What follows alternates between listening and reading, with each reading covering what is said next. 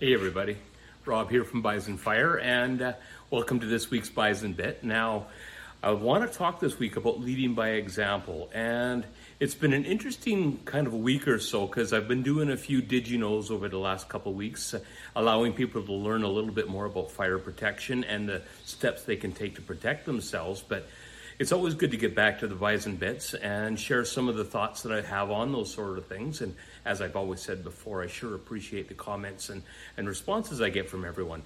Now, this week, or last week to be honest with you, was National Bicycle Week. And I'm pretty proud to say that this year I've got 250 miles on my bicycle already. And okay, yes, I'm dating myself. I'm talking in miles, not kilometers, but that's okay because cycling is one of those things that you can do from a very young age to a very old age. But the important part is getting out and moving, getting some exercise. Now, I don't care if you're cycling, walking, jogging, going to the gym, playing badminton.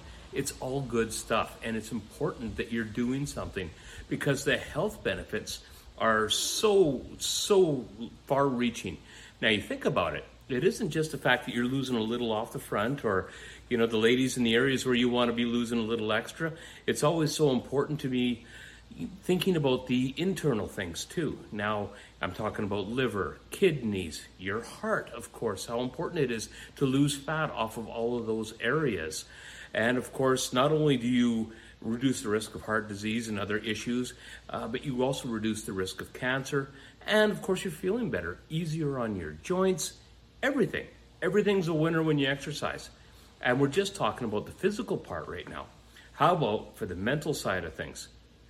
Now, it's so important when you're exercising on a regular basis to remember that you're burning stress, you're burning off anxieties, you are turning some of the bad chemicals that are going on in your head, and we all have them, and you're slowly converting them into dopamine. And that's what happens chemically to your body, and it makes you feel really good. On top of that, you're building a routine and you're feeling good about being consistent and doing a regular activity. So if you're doing all of those things, you're building mental resilience as well as just mental well-being because you're exercising and doing all those sort of things. Now you're coming into the office every day and you're smiling. You're feeling good, your clothes are fitting better, and the team's looking at you going, man, you know, look at him, look at her. They're looking good, they're feeling good. People want to follow someone that's smiling, that's got great ideas, that has good vision. Now, keep in mind that as I'm talking about inspiring your team, this takes me back to about 2 years ago when I was doing a keto program. And it was a 90-day program, but I lost a ton of weight. The interesting thing from that was 2 other people in the company took on the keto challenge and themselves lost some weight. So it was really good to be able to inspire the team and make them feel good about what they were doing and why they were doing it. Because again, being a leader isn't about being a boss. It isn't about barking orders. It isn't about, demanding things from people, or setting crazy audacious goals.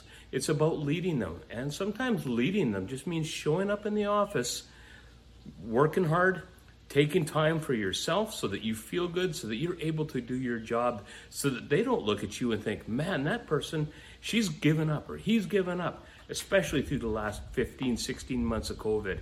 You want to be looking good for a whole bunch of reasons, but the fact is, as I've said many times in the past, the team is watching you. And when they're watching you succeed, when they're watching you feeling good and having regular activities and sparking good conversations about activities and health-oriented things, it's just a good conversation. People enjoy it. And that's really what I've got for this week. Now, as always, I have to say thank you for the likes, the shares, the comments, and the conversations. And I certainly appreciate all the new followers on YouTube and all the different things that have been going on. So, as always, looking forward to seeing you next week. Stay safe out there. Have a great week.